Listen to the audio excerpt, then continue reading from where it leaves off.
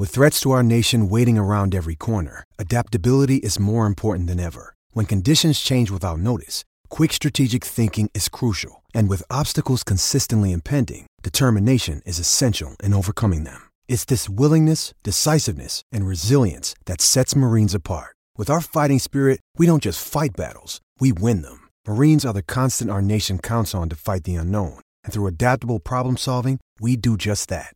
Learn more at marines.com.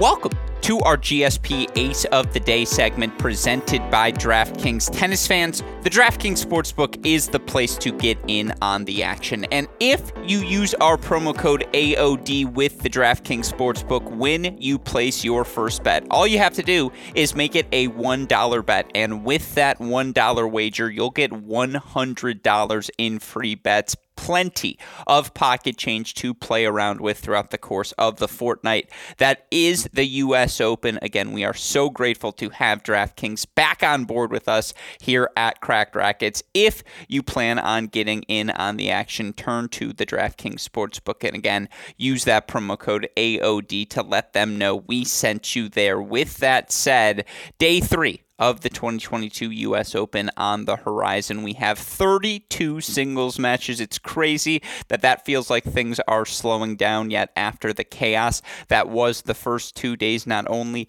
did we have 128 singles matches, we had so many upsets through the first round of play. Something to keep in mind as we look at this board moving forward, but certainly with only 32 matches on the day, it does feel like it is slightly more reasonable to try to maneuver all of the action. With that said, I got to step up my game here on this segment. You look at where we're at through 2 days, 3-4-1, down 1.48 units overall. Had a tough day number 2. We're 1-3-1 as of the recording of this podcast. We did get a win from Alexandra Sasnovich. Shout out to Trusting My Eyes, what I saw from her level in Cleveland. The matchup she had on day number 2. Knew Coach Yoretta wouldn't be able to hurt her. That was the case. Sasnovich covers that 3.5 game spread. Karolina Pliskova should have covered her spread. I mean, served for the match, up 6-5 and then third, was up 30-love, but couldn't find a first serve. Now, she managed to survive and win that match 7-6 in the third, and she won by 3 games, not the 4 games we needed to cover her 3.5 game spread. That's a tough beat for us here on this podcast. Nevertheless, a loss is a loss. I did have a couple of whiffs. Mackie McDonald, who was up a set and a break, had his chances to take advantage of his matchup against João Sousa. Was a third set breaker, goes the way of Sousa. Mackie wasn't able to recover in the fourth. Got that wrong. Got Para Kalinina wrong. Kalinina was the more solid of the two players. Credit to her. She beats Bernarda Pera not only overall, but beats her in straight sets as well. So tough loss there. Good win from Brandon Nakashima, but didn't matter as he was the other leg of that Bernarda Pera parlay. Nevertheless, Jack Sock, underdog, still to play. Night match against Diego Schwartzman. Hopefully that goes our way and makes our numbers look a little bit better. But again, through 2 days, we are now 3-4-1, down 1.48 units overall. Nevertheless, glass half full. Always on this show, and as always, what I want to do here on this Ace of the Day segment is offer my picks for day number 3. I have 3 Aces of the Day for all of you listeners today, but as always, I want to run through all of the board of matches, talk about the spreads, the overs, the parlays, and money lines that caught my interest, and then more broadly go over the day's matches. With that said, let's get into our aces. And again, I wanted to restructure this podcast at the start of this U.S. Open. So I'm going to start with my ace of the day selections, and then we will go through the rest of the day's men's and women's singles action. Let's start with our 2 single match picks. And ace of the day number 1 is going to be a player who hasn't had the best 2022 season. Nevertheless, I just really like her matchup on day number 3 of the U.S. Open. Of course, I'm referring to Barbara Krejcikova, the number 23 seed, taking on Alexandra Krunic. You look for Krejcikova, a 6-love, 6-4 victory over Fernanda Contreras, the former Vanderbilt standout in round number 1. But Contreras really couldn't hurt Krejcikova.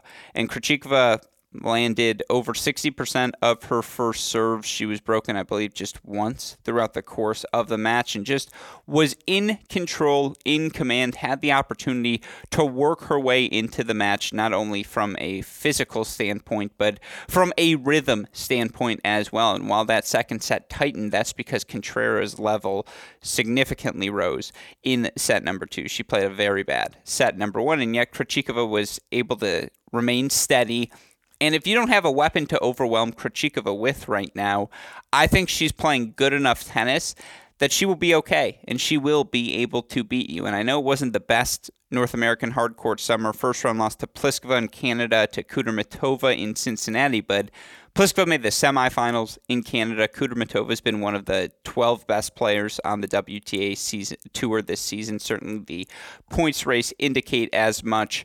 I thought in Cleveland, she dominated Francesco Di Lorenzo in round 1, who, again, didn't have a weapon to hurt her. And then Bernardo Pera did have weapons to hurt Krejcikova with. And with all due respect to Alexandra Krunic, who reached the doubles final in Cleveland, and that match was on Saturday. She had to play a singles match at the U.S. Open on Monday. She ends up winning that first-round match. That's extraordinarily impressive for Krunic, who, of course, 29 years old, has been ranked as high as number 39 in the world, but was number 96 entering this event.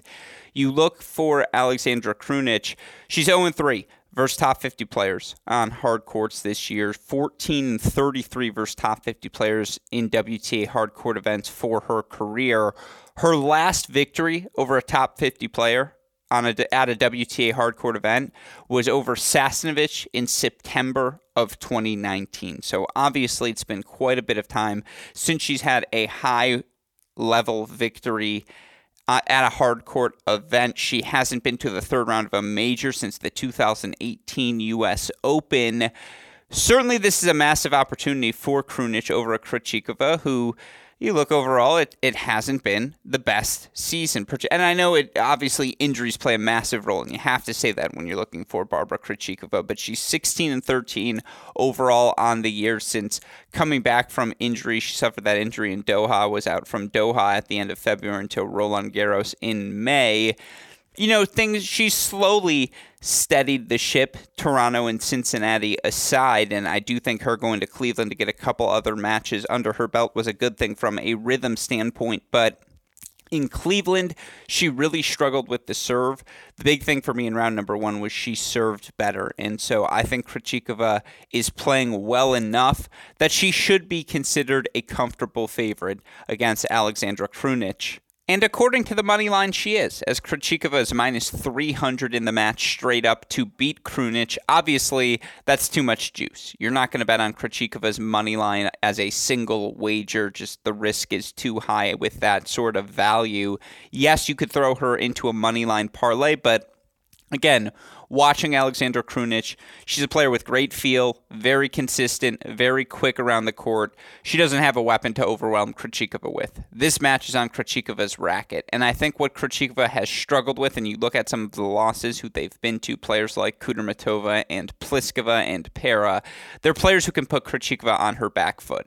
Alexandra Krunic just does not have that ability to put Krejcikova on her back foot, and from the rhythm I saw from Krejcikova in round number 1, I think if she can sustain that level, she's going to win this match comfortably. Again, it's a minus 300 money line as just Krejcikova to win the match. If you think she's going to win the match comfortably, and I think she will, better than 6-4, 6-4, take the game spread. Krejcikova minus 4.5 games. She has to win 6-4, 6-3 or better. I think she's going to do that. I think there will be at least one lopsided set. And so you take that minus 4.5 game spread, that minus 300 money line comes all the way down to minus 110. That, my friends, is finding value on the board. So I do think Krejcikova wins comfortably. You look for her last season against players ranked outside the top 50. Krejcikova, a remarkable 30-3 overall. Of those 33 matches she played, only 6 of them even went 3 sets. I'm going to take Krejcikova to win comfortably, to look more like her 2021 self against this style of opponent than she has throughout the remainder, or I should say the rest, of this 2022 season. Give me Krejcikova to find her groove going into round number 3. I think she covers that 4.5 game spread. Again, minus 110. We fell into this trap with Pliskova today. I thought she was going to win more comfortably than she did. We were a game short. Krejcikova is a 6-4, 6-4 win in the cards. Very, very possible. I think she's going to do better than that. So we're going to put 1.1 units on the minus 110 money line to win 1 unit in return. That, my friends, is ace of the day number 1, Krejcikova, minus 4.5 games. Ace of the day number 2, also a game spread. It's also going to be a women's second round match where I just think the seed is the better player. And in this instance, I'm referring to Ali Risk-Armitage, who, of course, looked very good in a 6-2, 6-4 victory over San Diego Girls 18's national champ, Elena Yu. Now, look, that's a teenager. It's true. And with the power tennis, Risk is capable of playing if you're in one of your first WTA Tour level matches of your career, as it was for Elena Yu. That power is going to be overwhelming. You're not going to be accustomed to the speed of that ball. Well, certainly Kami Osorio, the 20-year-old former world junior number 1, or maybe she's 19, I apologize, but no, she is 20 years old, who earned an impressive 3-set come-from-behind victory over Ann Lee in round number 1. Osorio has more tour-level experience than in Elena Yu. That said, Kami Osorio has not looked her best throughout the course of her early career on quicker hard courts and against opponents with big weapons. You look for Kami Osorio. She's 3-7 in her career against top 50 players on hard courts. She's 5-11 for her career against top 50 players. Again, Alison Risk looked very comfortable in round number 1. She's also taken care of the players she's supposed to beat. 27-12 against players ranked outside the top 50 over the course of the past year. Of course, Kami Osorio right now currently sitting at 70 in the WTA rankings. This is a matchup thing.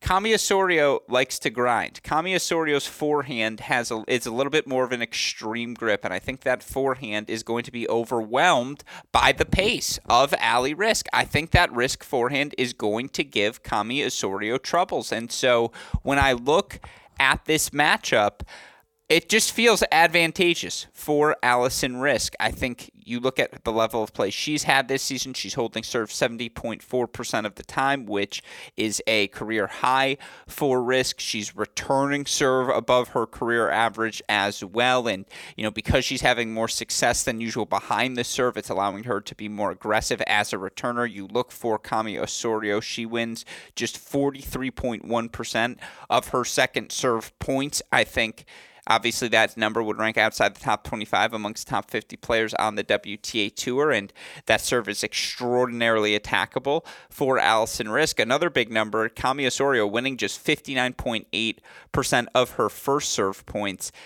Yes, she makes a high percentage of first serves, but a powerful first serve is not something Kami Osorio possesses. And so Ali Risk-Armitage is going to have plenty of opportunities to tee off from the baseline on the return of serve. And even if at times errors pile up, she's going to have the opportunity to keep swinging. I think her serve will put pressure on Kami Osorio and allow her to play from ahead and, again, maintain that aggression as a returner. And I do think this surface matters in this matchup in particular. These U.S. Open hard courts are playing faster. As such, I think that is an advantage to a player like Ali Risk-Armitage, who keeps the ball low, flat, wants to hit through the court, has obviously had a ton of success on grass courts, but now that you're on a hard court, she's able to move that much better. I like Ali Risk to win this match. I like her to win this match in straight sets. And if you think that's the case, the minus 3.5 game spread being offered on her is a comfortable wager for you. And the fact that for Ali Risk, she has to win 5-5, 4-4, 6-3 or better, and it's minus 105 odds, you're getting that pretty much even money for her to win in straight sets. That feels like an advantageous proposition to me. And so at minus 105 odds, with the matchup being as it is and the court conditions being as they are, I like Ali Risk to cover that minus 3.5 game spread at minus 105. We're going to put 1.05 units to win 1 unit in return. And again, straight set victories for 2 seeds. Barbara Krejcikova, Ali Risk. Of course, Krejcikova, you look overall, I believe, the number 23 seed. You look for Ali Risk, the number 29 seed. Let's get those seeds to the 3rd round. Let's avoid the upsets. That's what I'm wagering on tomorrow. Yes, we've had upsets so far in this tournament, but give me the efficiency of Krejcikova, Ali Risk, who are both aggressive players but efficient attacking players. I take both of them to advance to round number 3. That gets us to ace of the day number 3, and this is our first parlay of the day, but it's a parlay simply to increase the odds of the wager, not because I don't feel extraordinarily confident in each of these propositions. The one I'm most confident in, Matteo Berrettini, minus 5.5 games against Hugo Grenier. You look for Matteo Berrettini, 25-10. Overall at hard court slams in his career. And yes, that includes qualifying, but if you include those qualifying results, he's 16-4 versus players ranked outside the top 50 in 3 out of 5 sets on hard courts. 10-2 against players ranked outside the top 100, as his opponent Hugo Grenier is. His last loss to an opponent ranked outside the top 100 at a hard court major was to Denis Kudla. Obviously, that's not your typical. Denis Kudla has predominantly been a top 100 player in his career, but Berrettini last lost out again to Denis Kudla, 2018 Australian Open qualifying, so a generation ago. That's the last time Berrettini lost to a player ranked outside the top 100 at a hard court slam. Matteo Berrettini's also reached the 4th round or further at 5 of the last 6 hard court slams. I know he struggles 2 out of 3 sets on hard courts. He has an under 500 record in tour level hard court matches 2 out of 3 sets. Those struggles have not translated to 3 out of 5, and to have to keep up with the pace of his serve, the relentlessness of his +1. He's obviously top 5 once again in hold percentage at 89.4% this season. Not quite elite of the elite in that 90% club, but sniffing on the door as always. And again, has there been a more consistent player in the early rounds of majors outside of, you'd probably take, obviously, Djokovic, Nadal 1 and 2 in whatever order you'd like. Is Berrettini more consistent at the majors, at least getting to the quarterfinals, than a Zverev, than a Medvedev, than certainly a Tsitsipas or a Rublev? It's a conversation you could have. Matteo Berrettini has been a sure thing at the early rounds of majors. And again, minus 5.5 games. He's got to win in straight sets. 4-4-4 would do, but there are a lot of tie breaks in Berrettini matches. That said, he usually wins those breakers, and then there's that lopsided set where he breaks the will of his opponent. You also look at his opponent, Hugo Grenier. 7-16 versus top 100 opponents in his career. 0-1 versus the top 50. 3 ATP main draw wins in total, and that includes his first round 4-set victory over Tomas Martin Etcheverry at this year's U.S. Open. Experience advantage, Berrettini. Matchup advantage, Berrettini. It's not like Grenier's a lefty who can attack that Berrettini backhand relentlessly. Berrettini's going to have plenty of opportunities to dictate his serve, his forehand, the 2 biggest weapons on the court, pretty definitively, as they always are. And again, Matteo Berrettini beats who he's supposed to beat, and he typically does that pretty comfortably. So give me Berrettini to do exactly that, minus 5.5 games over Hugo Grenier. The problem is, it's like minus 190 odds. A little too much juice. So we're going to parlay it with the Botic Van de Zandschulp money line. And Botic may have burned us on day 1 when we took his game spread, but he ultimately did deliver a 5-set victory, and he's had the day off on Tuesday. I think he is a guy in extraordinary shape, 26 years old, 2 days older than myself. Shout out to us October 95ers. I think he'll be fine in bouncing back physically, and I think he has a matchup tomorrow in the lefty Corentin Moutet. How is Moutet going to hurt him? And you look for Botic, who's 17-3 against players ranked outside the top 100 over the course of the past year. Moutet is currently ranked outside the top 100. He's 29-13 is Botic against players ranked outside the top 50.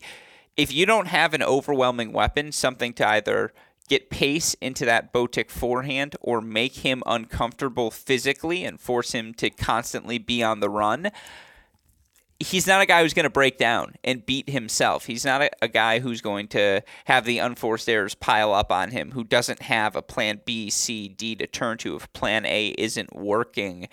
And I just don't know how Corentin Moutet is going to consistently make Botic uncomfortable. Now, Moutet's been fine on hard courts in his career, 20 and 22 at the ATP level. He's 10 and 11 versus top 50 opponents in ATP hard court matches.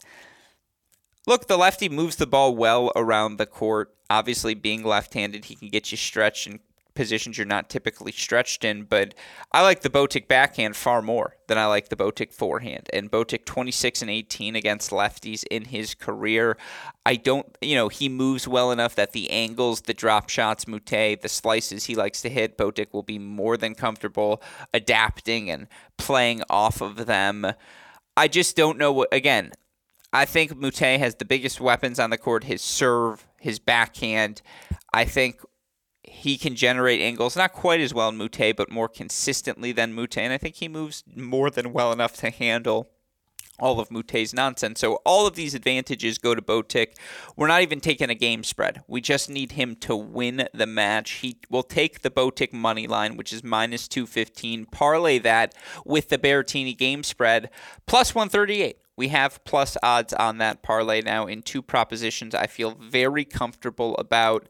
Now, we're only going to throw half a unit on it to win 0.69. I don't want to chase parlays this early in the tournament, but again, I feel pretty good about ace of the day number 3. Now, with that in mind, let's run through the rest of day 3's matches because there are plenty of doozies on the board. Some of the money lines, for what it's worth, that did catch my eye. Ludmila Samsonova, minus 185 against Leylah Fernandez. Fernandez still working her way back from injury. She's played fewer than 10 matches over the course of the past 2 months, and to have to deal with the pace of Ludmila Samsonova, who's now won 11 matches in a row and won 5 matches in under 6 hours in Cleveland and just dominated everyone, did not drop a set. When you're working your way back from an injury, to have to deal with the elite pace, elite power that Samsonova presents on court, it's a tough position to find yourself in if you're Leylah Fernandez. And yes, as the lefty, again, typically that provides her advantages, but the Samsonova backhand, in my opinion, is the more solid of the two wings, and her ability to drive that ball down the line to keep Fernandez honest. And, against the Samsonova serve, which is top 5 on the WTA Tour this season, I think she's up to number 2 in hold percentage after Cleveland. I do think Samsonova is going to win that match. Minus 185 is a little too rich, but if you want to throw her in a parlay, I would lead Samsonova. That is certainly, though, a fascinating day 3 match. I mean, that's the second best match, probably behind Beatriz Haddad-Maia and Bianca Andreescu, and it's even odds. Minus 110 money line for each player. If you're going to bet on that match, take the over 2.5 sets. Doesn't that match just have 3 sets written all over it? And at plus 140, you get plus odds. Haddad-Maia won her first-round match 0-0. It happens less than 10 times every season on the Pro Tour. That said, Bianca Andreescu has weapons to make Haddad-Maia uncomfortable. Andreescu's backhand can handle the forehand cross-court short angles of Beatriz Haddad-Maia. Andreescu's going to be willing to go down the line, keep Haddad-Maia honest. Her serve can make Haddad-Maia uncomfortable, and the second serve has more pace that Haddad-Maia is not going to be able to cheat up into the baseline as she does against opponents with lesser caliber second serves. How in form is Bianca Andreescu, though? She's obviously dealt with some injuries, as always, throughout the course of this year. Looked solid in a 3-set win over Harmony Tan in round number 1, but solid's not going to cut it against Beatriz Haddad-Maia, who's been one of the 5 most consistent players of the 2022 season. I think that match goes 3 sets. I don't have a money line winner. I just think that one's going to be fun. I would lean... If Andreescu beats Haddad-Maia, she can win the tournament. I'll say that because that's her upside. We've seen her win this tournament. Go back to the 2019 U.S. Open. She has that sort of confidence as well, where if she can get rolling with the day off in between matches, which is so advantageous for her, I think exciting things are possible. But Haddad-Maia has been so steady, and her game, her serve on this quicker surface, it'll just make Andreescu's life a nightmare. And she's going to fight. She's never going to quit. She will not roll over for Andreescu, which is a quality you need to have, because if you roll over, Andreescu's always going to be there to take advantage. 6-3 Haddad Maia in the third would be my guess, but I mean, again, it's going to be a close one. Tommy Paul versus Sebastian Korda. I would lean Tommy Paul plus 100 to Korda's minus 120 just because of the value, but that's a stay away for me. I think that match goes the distance. Neither played particularly well in round number one. Korda's serve on this surface bailed him out against Facundo Bagnis. Tommy played extraordinarily poorly, yet he still passed a tough test physically, 5 sets over Zapata Morales. Paul has been better coming into the U.S. Open. Paul is a good enough returner. Doesn't have a discernible weakness that he's going to get those returns in play. There's nothing Sebi Korda can pick on throughout the course of the match. That said, the serve for Korda is the biggest weapon on the court. It's one of the few matches where Tommy Paul probably doesn't have the better backhand. I mean, I just think that match is extraordinarily exciting. Again, I would not bet on it. I'm certainly going to enjoy it. I'll take Tommy to win in 4. I think he got the bad tennis out of his system in round number 1, and I just think he can do more things to hurt Korda with. I mean, Korda's pace is the biggest weapon on the court, but I just think Tommy's going to be able to take that away from Korda at times, move forward to put Korda under pressure, come up with the athleticism. I hope that's a night match on Louis Armstrong, because it's going to be really good, but I do think in the end, Tommy Paul sneaks that one out in 4 or 5 sets. You know, those are probably the highlight matches of the day. There are certainly some other good ones. Jack Draper versus Felix. That one feels like it's 4 sets. Talk about +1 power tennis. 2 guys comfortable moving forward. 2 guys who can lace the serve, lace the forehand. Felix's best right now is better than Jack Draper's, but who serves better? I know that sounds simple. That's the answer to that matchup. I think in terms of, again, the matches that are going to go over, you know, Sakkari versus Wang Xiyu, the lefty from China, just has the weapons, and Sakkari's not playing well enough where you feel like she's going to win anything in straight sets. Keys versus Georgie, 2 power tennis players. If they both get hot, who knows what happens. You know, Dart Golfi. Serena Kontaveit, maybe just, again, with the crowd, the moment, Serena's serve being what it is, can she manufacture a set in that match? Of course she can. If you're going to bet anything, bet the over, and you'll feel good about yourself. I can't bet her to win. I just can't do it. And so that match to me is a stay away. You know, on the men's side, PCB versus Bublik, I guess, is fun.